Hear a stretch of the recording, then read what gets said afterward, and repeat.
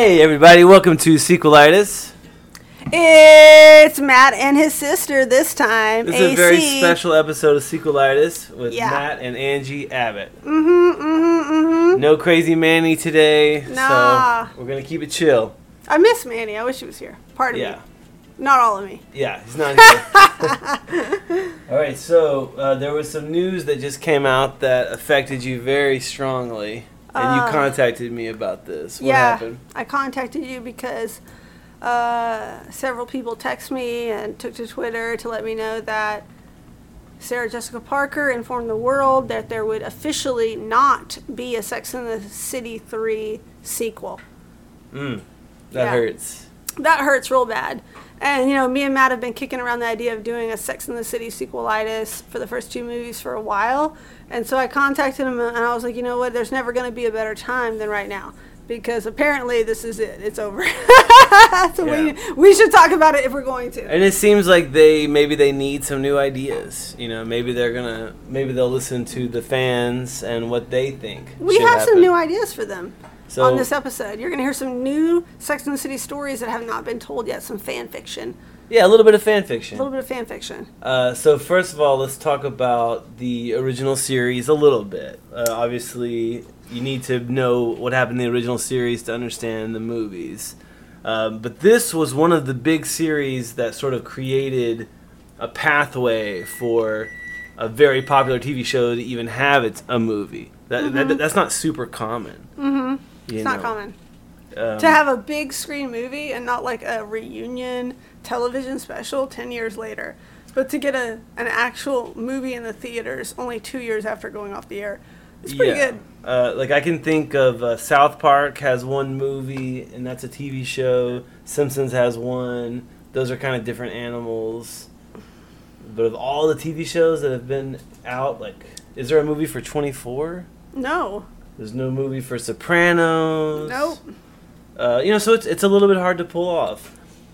And the show had been off the air for how many years when the movie came out? Oof. Maybe 3 years. 3 years? Yeah. Yeah. And so the background story that you probably already know, but just to catch people up, is that Sarah Jessica Parker was either initially an executive producer or she became an executive producer. She became one.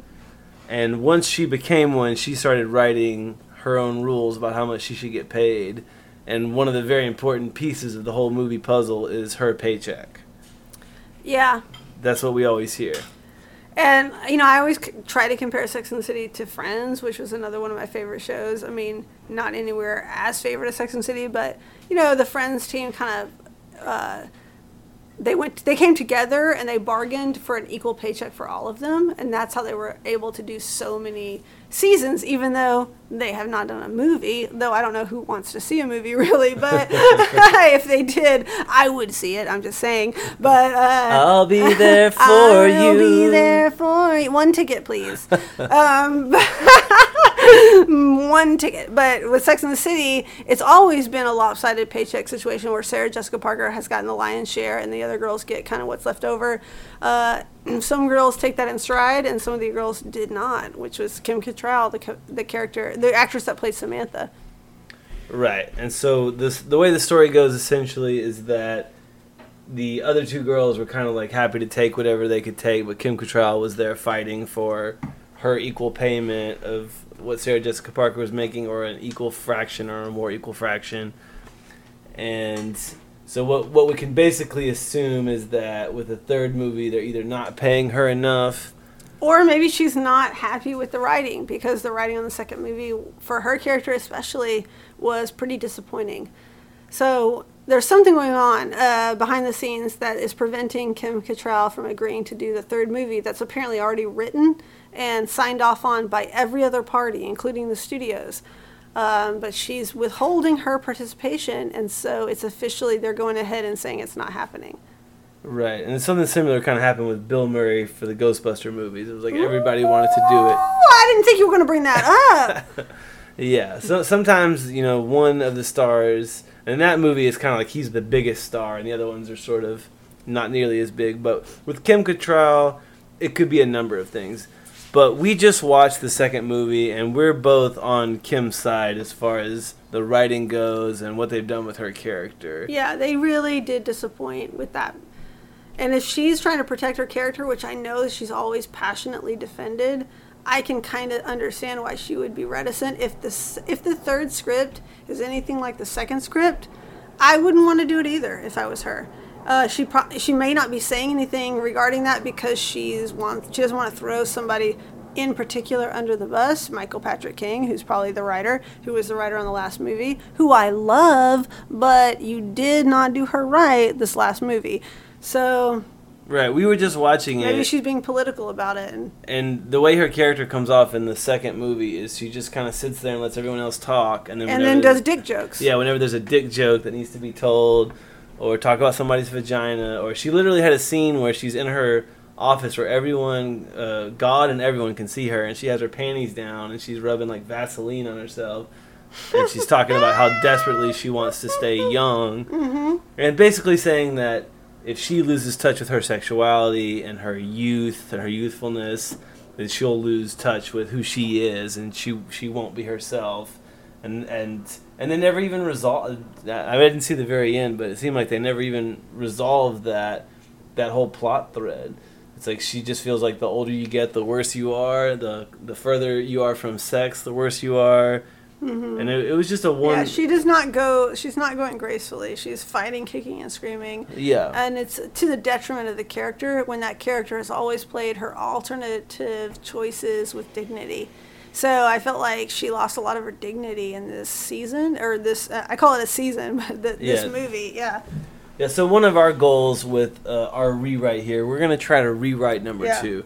Sequelitis style, we want to repitch the second movie. We feel like the first one was good enough. Yeah, it was okay. It was good. I saw the show, and for me, I liked Aiden more than Mr. Big. I was Team Big. That's where I come from. Yeah, I was telling Angie about this, but I liked Aiden because he actually worked for a living. He made furniture. He was creative. All I ever saw Mr. Big doing was like making phone calls and like wearing a suit. It's like I don't see him working. That's an occupational bias. Right. That's what I have. But that's fine. Yeah. I do want to say though that if you're comparing Sex and the City 1 and Sex and the City 2, there are a lot of problems with Sex and the City 1 that people just kind of like ignore. Like the whole idea that Carrie gets left at the altar by Mr. Big, and then he changes his mind and he comes back, and she could have completely, in that moment, accepted his apology, know who he is, know that he struggles with commitment, know that he struggles with all these things, and said, you know what, I forgive you, let's go in there and let's fucking get married, and everything would have been fine. And the reason that she didn't do that, to me, is beyond my understanding of either one of those characters. And it was so dramatic, and it was so unnecessary, and it was so event-driven. When the show was not like that. The show was not event-driven. It's episodic. It's about the highs and lows of these minutiae that you're exploring. And I actually felt like the second movie, and I know this is controversial, but a lot of aspects of the second movie are better than the first, especially the first act where they really dive into Carrie's having a hard time figuring out how to be married, figuring out how to stay in one place with somebody, and not constantly needing to feed her ego with the glamour of that New York City nightlife that she's always associated with her own identity. So, that to me was extremely appealing, extremely relatable. And then they kind of just torpedoed that awesome work when they took them to Abu Dhabi and just turned it into something honestly unforgivable. Right, and the trip to Abu Dhabi in the second movie was so much like the trip to Mexico in the first movie. Mm-hmm. It seemed in format, yeah. Yeah, it just seemed like you're copying it from here, you're pasting it over there, and I don't know. You felt like it was rushed. Yeah, for me personally, I felt like it was rushed. It was a rushed script. Like, if you really thought about it, maybe you wouldn't have done that. I don't know. That's pure speculation, but this is all speculation. This is sequelitis. Yeah, and, I'm kind of reminded of Star Trek. That's a show that they made some movies after the TV show. And I'm reminded about how the writers would write certain things, and then the actors that had played these characters for so many years, like the guy who played Spock, the guy who played Kirk, at a certain point they would just kind of put their foot down and say, Spock wouldn't say that. you know, which might sound really annoying to some people, but it's like to the fans, it's really nice that someone is there standing up for that character, because when you sit there and you see somebody like Samantha saying something, they just feel like, oh, why does she have to say that? Not that she wouldn't say it, but it's like, why is that the only thing that she's talking about? Why is she constantly talking about sex? And then Charlotte, the whole time, spent the whole movie trying to call home to see if her hideous husband, I like Harold, Harry. I like Harry, but Harry was cheating with the hot nanny. And it was like, that's your only character thing. It's like, oh, where's Charlotte? Oh, she's trying to make a phone call. You know, oh, what's Charlotte doing? She's making a phone call. She's asking if you have service. She's trying to find a phone. Like, that's all she did. And obviously, like, the worst of the worst, and I think this isn't shocking to anybody, is when the girls all are in Abu Dhabi and they go to the nighttime discotheque and they karaoke. I don't know even what the song. It was a Marlo Thomas song. It's like I Am Woman, Hear Me Roar. Something like this. And this is I was in my late teens, early 20s when I discovered Sex and the City, which I feel like most of the audience honestly was. And then, you know, now that I am the age that the girls were when they first started the series, but now they're like, kind of past their prime. They're like pushing 50. I don't know that song. I don't know that reference. There are a million anthems for women that you could have chosen that are a little bit more relevant to your audience than picking that super old, obscure song. It was frankly embarrassing. Like, it was cringe-worthy. And that was the moment where it was just like, what have they done to this thing that I love? Right. You know? And I feel like the actresses, I hope they were cringing while they were doing it. If they were, like, thinking people, they would have been. But maybe because they are the age they are, that song means something to them. But think about your audience, y'all. That was real bad. Yeah, it was just a bad call, and it was a scene that so easily could have been lifted once you tested it. And it just didn't happen for whatever reason. So a couple of our goals here. One is to do the character of Samantha more justice, because I feel like Kim Cattrall, the way that she played that character, even though the character is kind of flat on the page, in my opinion, I feel like she, as an actress, and with a lot of the choices that she made, she elevated, you know, a sex-craven character into somebody who's really likable, who has an interesting career. I feel like she probably had more input on her character's interesting career. I mean, I feel like the other two characters, Charlotte and Miranda, they never push their luck. They never push the writers to say, hey, why don't you make me have an interesting career? Why don't you make me have something interesting that's going on? And their characters suffered for it. And also, I feel like what Samantha's great strength was in terms of her likability against the other two girls, Charlotte and Miranda, is that Samantha is not a judger. You know, she was never trying to judge anybody's choices the way the other girls would. The other girls would look down on Carrie for certain things. They would question her. They would call her out. And the audience doesn't like that, even though I think it's needed, and I don't begrudge any of them for that.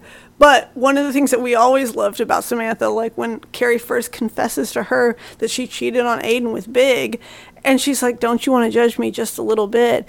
And Samantha's response is, no, that's not my style. And that is what the audience loves about Samantha, is that she doesn't play by the rules. And she's happy. She's still happy. So, you know, we want to try to give her some of that dignity back in our rewrite. Yeah, we want to do that. And then we also want to service the other two characters. And then with Carrie Bradshaw, we want to kind of take her back to the basics a little bit. It seems to me like they really lost touch with the basics on both the movies for her. Angie may disagree with me on that one, but I feel like they lost touch with the basics. The basics is that Carrie Bradshaw is going on dates, she's having sex with random men, and she's writing an article about it. She's writing about the sex that she's having in the city, and that's essentially the basics of what the show is. Her dating and her writing about it. And what we want to do... She's looking for love. Right. She's looking for love. She's not finding it a lot of the time, but she's learning. Mm-hmm. You know, and then, you know... So yeah, do you want to start with our re-pitch? Yeah, so let's start the pitch. Oh, wait. No, yeah, you're right. Let's start it. All right, so for the second movie, Carrie Bradshaw is contacted by her editor and saying, look, you haven't written a good piece in this many years. We're not interested in signing you up for another novel. We're not interested. Your books aren't making money anymore. but here's one gig that we would give you. If you ghostwrite for this new hot young male blogger, author. Yeah, who's about your age, who writes about sex, who we want to publish his second novel, but it's not quite there yet, and he needs some help. We want to hire you to ghostwrite for him. And this is an opportunity for Molly Shannon and Amy Sedaris, the two characters that play her book publishers, to make a comeback, because those are fan favorites. Everybody wants to see those two actresses come back. So they get to have a fun scene with Carrie where it's sort of like, you're having a career low right now, which they do give her in the second movie anyway because her book gets panned. But this version is saying it's, sort of before that. It's like, we're not really ready to give you a third book because the second book was really disappointing in sales, but we want to give you a ghostwriting opportunity. And of course she has to accept. She has to go through that, which is relatable to the audience. You have career ups and downs. Even when you think you've made it, now you have to prove yourself again. Yeah, and maybe we could borrow what we liked from the second movie, and maybe she could move out of the house with Big. I definitely think we should play with the idea that he isn't giving her the sparkle, that in addition to the drama she's having with her work life, she's also having this little tension with Big at home where it's too much takeout, and it's I like the whole beginning. Like, keep the whole beginning, the Stanford Anthony wedding. That I'm all for that. I'm all for the black and white movie, him buying the TV, or her getting pissed off. That all stays. But instead of the whole Abu Dhabi thing, let's give her a job to do that has to do with writing. Let her ghostwrite, and let's introduce, instead of going back to Aiden, instead of going back into that old dried up well. And of course I say that because I'm Team Big, but we already did that so many times. Like, right. There has to be other people in the world. And as a fan of Aiden, I can say that the movie did not do him any justice. No. It was not nice to see him in that context. No. This is a classic mistake that movies and TV series make, where they keep bringing back the same old actors, the same old characters, because the fans liked them. The fans liked them, yes, they liked them back then, and that's over with now. You know, you gotta let that. But I do understand that you want that moment where he turns around in a crowd and she sees him for the first time, and not only hers, but the audience stomach flips. And how do you do that with a new person? Okay, this is my big thing that I've been excited about. I started thinking, and I haven't told Matt about this, but I started thinking about casting. Obviously, we want to cast somebody that could pique her romantic attention, not, to a point that it might threaten her relationship with Big, because we need to keep that push and pull with her and Big in place in order to keep it hot, and that's what they have going for them. So we need somebody that's going to resonate with the audience on a historical level, but somebody that we haven't seen on the show before. Somebody who is older, who is still sexy, but not overly handsome, but super funny. And that man has got to be Robert Downey Jr. Wow. Nice. Right? Mic drop. Wow. And now Matt was the one who first pointed me to what was that shock jock that you love, Howard Stern's Robert Downey Jr. interview from a couple of years ago, where he asks him about, so Sarah Jessica Parker and Robert Downey Jr. dated in the 90s for over 7 years, living together, right? And during Robert Downey Jr.'s hardest, drugged out, is he going to die? Where is he? Is he alive? Kind of times.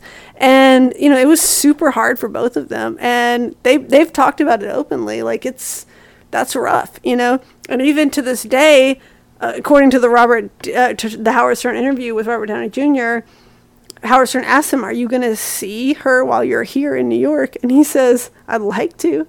I'm going to call Matthew Broderick and make sure it's okay with him. So, if these actors were actually doing this in real life, I don't know if they could do it because it might be too close to home. But since we're just completely putting it out there in nothingness, I think it's a fun idea. Yeah, that if he turned around, the audience would die. That's such a big get, though. I mean, when you're worried about budget concerns. Oh, boo. Dude, this is sequelitis. We don't have to worry about budget concerns. We're writing the best possible version of the movie. Yeah. And I thought you were going to say Matthew Broderick turns around. Fuck that. Matthew, this is the thing. And this is no offense to Sarah Jessica Parker, who will never listen to this, is that she ended up with Aiden.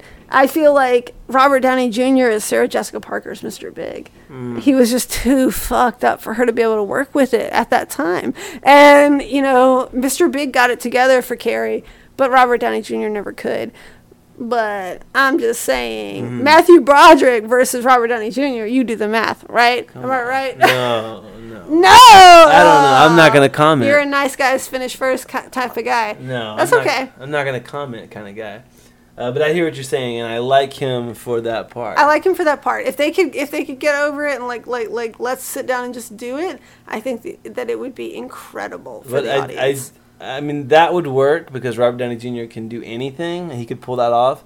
But just to go back to, this is my first time hearing it, so I'm just reacting to it. But my initial thought was someone much younger, obviously. Why? Much, much younger. Why? Like 22, 23, 24, 25. Why? That's unrealistic. Because he is out here having these... We didn't really explain about this guy. Okay, yeah. He's sort of this character, this author that she's trying to help ghostwrite a second novel, we're basing him off of... Tucker Max. Yeah, a Tucker Max type of persona. Yeah, and he was a blogger who wrote these super dirty sex stories, real-life sex stories. And as I understand it, he initially emailed them around to anyone who would sort of listen. Then he put them on a website. Then he compiled them into a book. And I Hope They Serve Beer in Hell. Yes, the book is I Hope They Serve Beer in Hell. They also made a terrible movie. And I listened to a podcast that he was doing a few months or a year or so ago. And he's kind of interesting. He's a super interesting guy. But it's kind of interesting because he's kind of taking the turn now that his character would have to take in the movie, obviously, which is where he starts to settle down with somebody. And now he's like a one-woman guy. But he's like in his 40s. But see, and I feel like we take that same character, we just age him up a little bit. Yeah. So he's had this wild ride. He's a confirmed bachelor. He's in his early 50s, right? Mm-hmm. And he still looks great. He's still getting pussy thrown at him left and right. So, why slow down? Why change? And the reason why they're contracting Carrie Bradshaw to help him with his second book is because his audience has aged a little bit since his first book came out and was a huge success 10 years ago. And they are married with children now. So they need their hero, this Tucker Max persona, to sort of come with them. This is just a publicity marketing idea that makes sense, but it's not really jiving with who this guy still is. This guy it has an arrested development in terms of his emotional maturity, which is an age-old scheme in romantic comedies. But I feel like we could do it thoughtfully and with somebody as charming as Robert Downey Jr. It would be easy. Right, so we can have some great scenes where they go to meet up and have dinner, and he's telling her these wild sex stories that just happened. He just went on this crazy date or just went on this lunch date and had sex with a girl. And then while at the same time he's balancing that about stories that he's actually writing about. And he's like, did you read this one about sex and this one about sex? And he's talking about sex. And, we put the sex back in Sex in the City. You know, and we can even cut to... That's a great way to put it. We can cut to some cut scenes where he's having sex and some really hilarious situations, and she's visualizing it.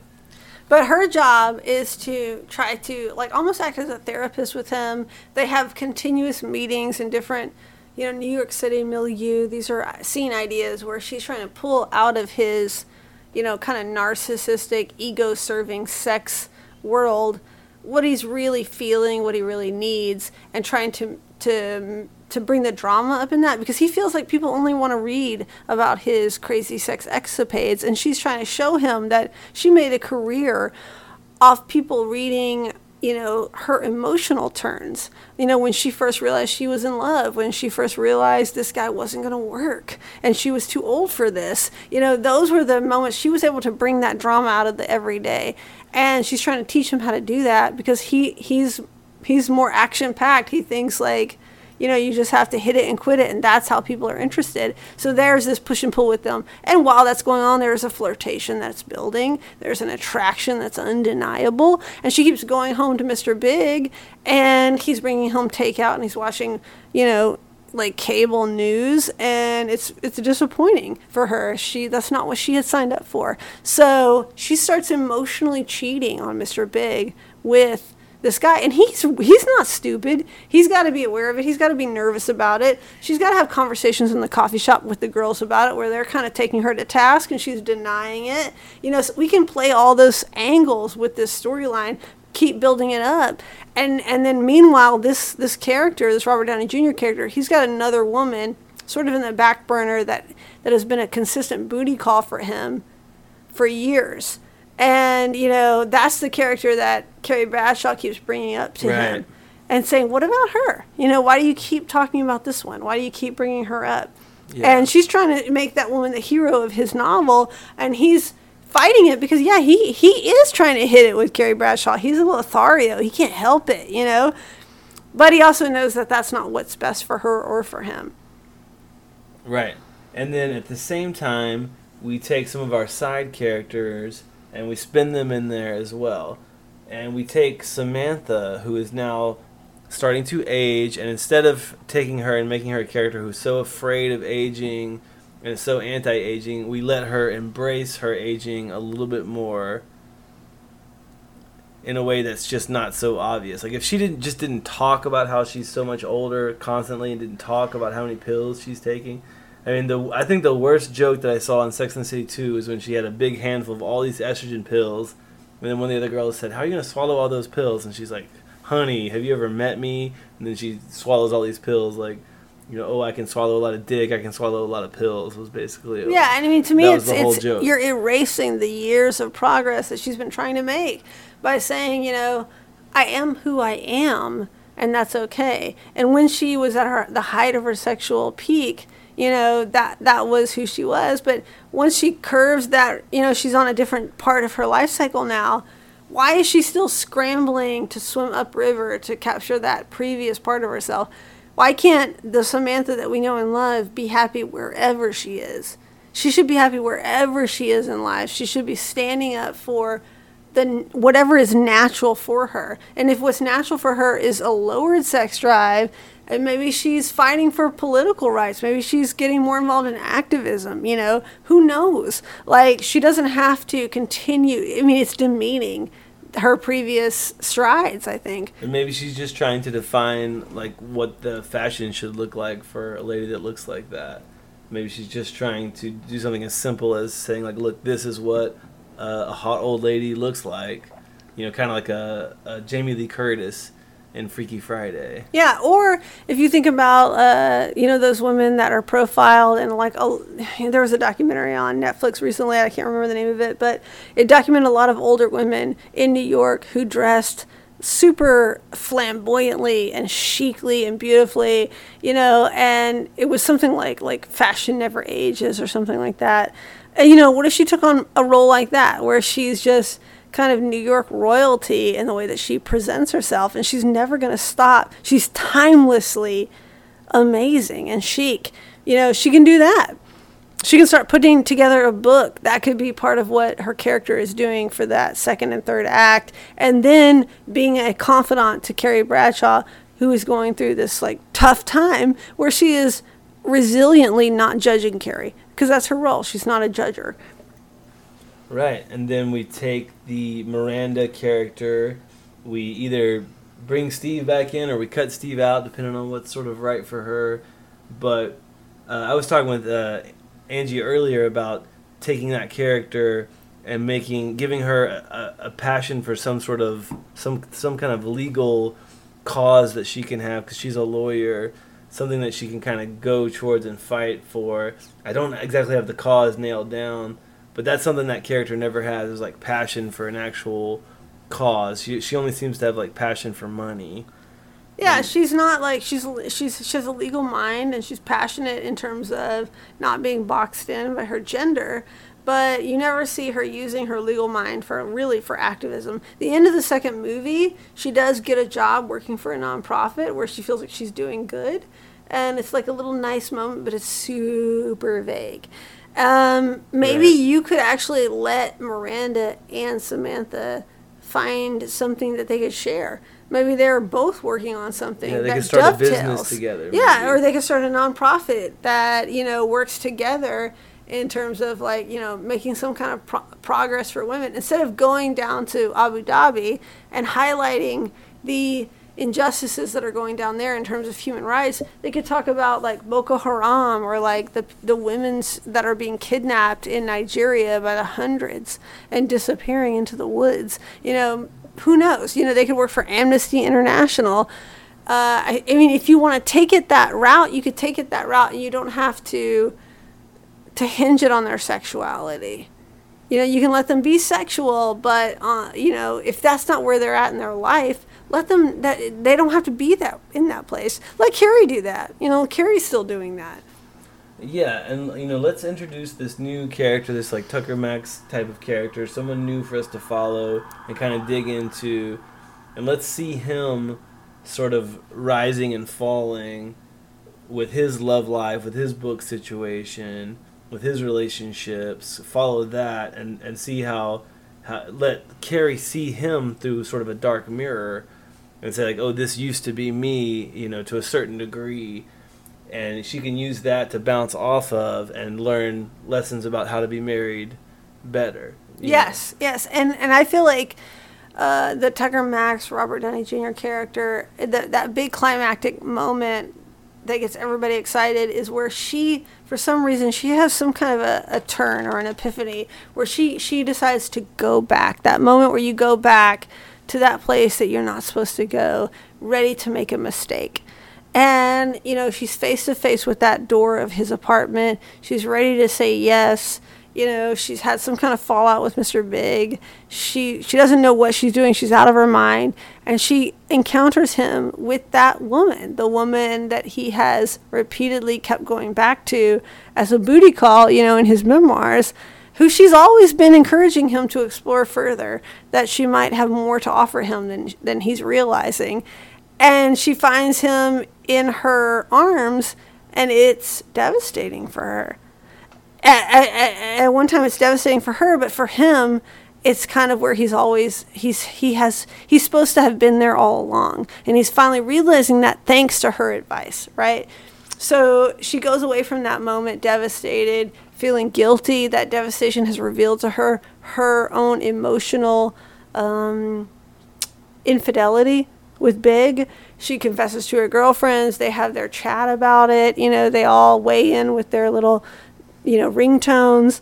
And then she goes back to Big, and she finds so much more satisfaction in those small moments, in those watching the black and white movies or the cable TV or having that takeout dinner that he picked up, that he was thoughtful enough to pick up, that he knows she likes extra garlic, and the joy of putting on sweatpants. You're still in New York. You still have the view, but you're in sweatpants and you're watching Netflix, and it's amazing. We could talk about Netflix and chill. I think that would be really, really great for her and Big to embrace Netflix and chill and the awesomeness that comes with it. Yeah, that'd be very topical. And also, two things about the Tucker Max type character.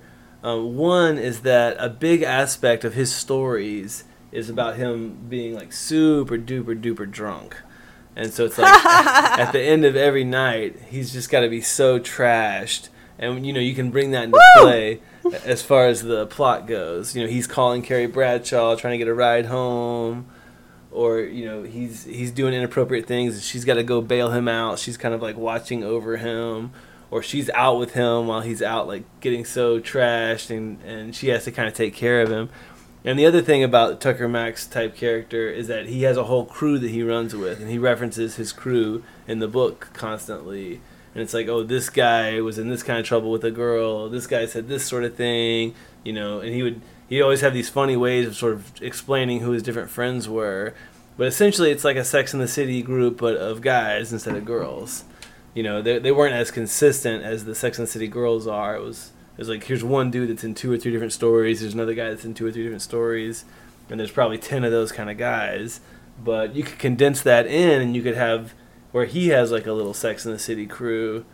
And there could even be some double dating or some triple dating that happens inside and that I have group. the idea that he's like Canadian, so he like weaves in his like Canadian status a lot, which to me is funny because it's like why he's not as well known in the States as she is, or as the audience might think he is. Like, well, you know, in Toronto, you know, or in Montreal, like I'm kind of a big deal. Yeah, and he could have like a website where people can go in and put like applications in to date him. Oh yeah. Well, and this was a great thing you had brought when we were talking earlier, which I don't want to forget, is that, you know, with the Tucker Max type of persona that our Robert Downey Jr. character has, you have a lot of girls appealing to him in order to do something wild and crazy with him so that they are written about in the next book or in the next blog post. And he could take Carrie Bradshaw to task and ask her about some of her characters that she talks about in her column from the series. Like, we both immediately thought of the politician who wants to pee on her. You know, that one season where that salt and pepper, like, hot politician wants to, like, give her a golden shower, and she writes about it and she breaks up with him. Like, he could actually ask her the question to her face that we've all been wanting to ask her. Don't you think that some of those guys did some of that shit because they wanted to get written about? And no one's ever asked Carrie Bradshaw that, but I think that is a valid question, and it would be really fun to put her in that position and let her answer those questions. Yeah, it'd be digging a little bit deeper into the history of the show in a way that the real fans will really find that sort of thing hilarious. Yeah, and rewarding. Mm-hmm. Yeah, it'd be like, I'm being rewarded because I'm so knowledgeable about the show. And you could even play clips from the show when that happened. You know, another characteristic that Tucker Max has in real life that we could borrow from is that he's like real well read. He likes to read a lot. He's a smart guy, and like he could be reading all of her old articles and kind of bringing things up from her past. And can't you imagine a Robert Downey Jr. actor bringing that shit up? Well, if I do remember, in 2000 when you were telling us about your friend who had this shoe guy that would give her free shoes if he could give her a foot massage. I'm just saying, like, you didn't seem to think too badly of that. You know, like let's take her to task over, because even in one of the older seasons, I remember she was dating Mr. Big, but they hadn't said I love you yet. And one of her friends who was a waiter, who was like gorgeous, and her ended up making out one night. After she had left a party upset with Mr. Big, they had ended up making out. And at the end, she had resolved in her voiceover that, well, she never told Big about that because everything before I love you doesn't count. And those kind of convenient reasonings for being deceitful and like being, you know, like cheating, you know, let's bring that back. You know, like, I don't think that Carrie should tell Mr. Big about her emotional infidelity with the Robert Downey Jr. character. I think she should just learn from it, learn what she really appreciates about him, and then keep it moving and keep them stronger than ever, because that's more realistic. To just take someone and like tear them down and tell them that you had feelings for someone else and never acted on them, I mean, whew, that's controversial, right? Like, some people think you absolutely have to, some people think you really shouldn't, and they do broach that with the Aiden kiss in the second movie. But I think they go the wrong way in telling him. I think, let's not tell him. Let's keep it in a gray area, because that's where Sex and the City is the strongest. You know, or her and Mr. Big could break up. You know, fix that mistake that they made in the first movie. I don't see, you're saying that because you're on Team Aiden. I was just talking about this to my homegirl before I came over here, and I was pitching her this idea, and she was like, "Oh, absolutely. If Carrie feels that way about someone else, she has to break up with Mr. Big. Like, you know, you just can't do that."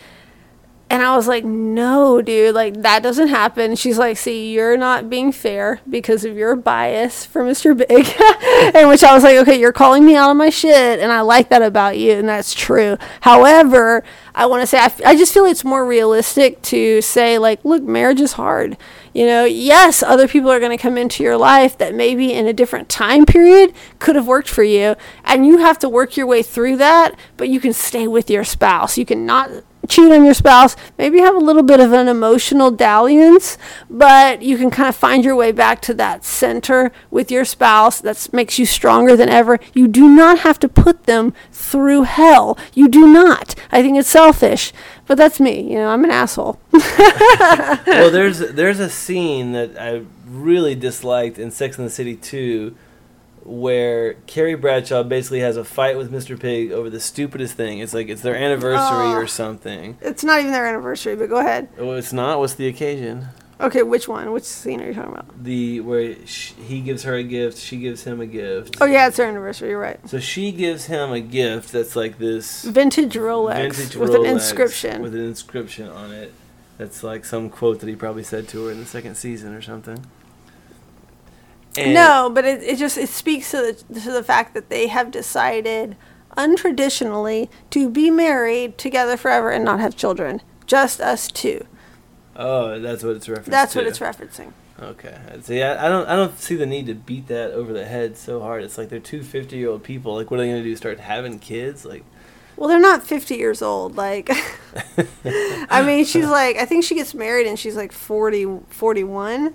So she's like 43, which is like what Miranda calls her scary age for like having kids. So she could, and then she meets another woman at that wedding in the first scene or the first act who is having a baby by surrogate. So it's kind of like giving her this saying, like, just because you're a little bit older doesn't mean that you can't have kids. You're wealthy enough that you could easily choose to have a kid despite the fact that you're a little bit older than what is ideal. You could just have a surrogate or you could adopt. And you're still choosing not to. Oh, what is that about?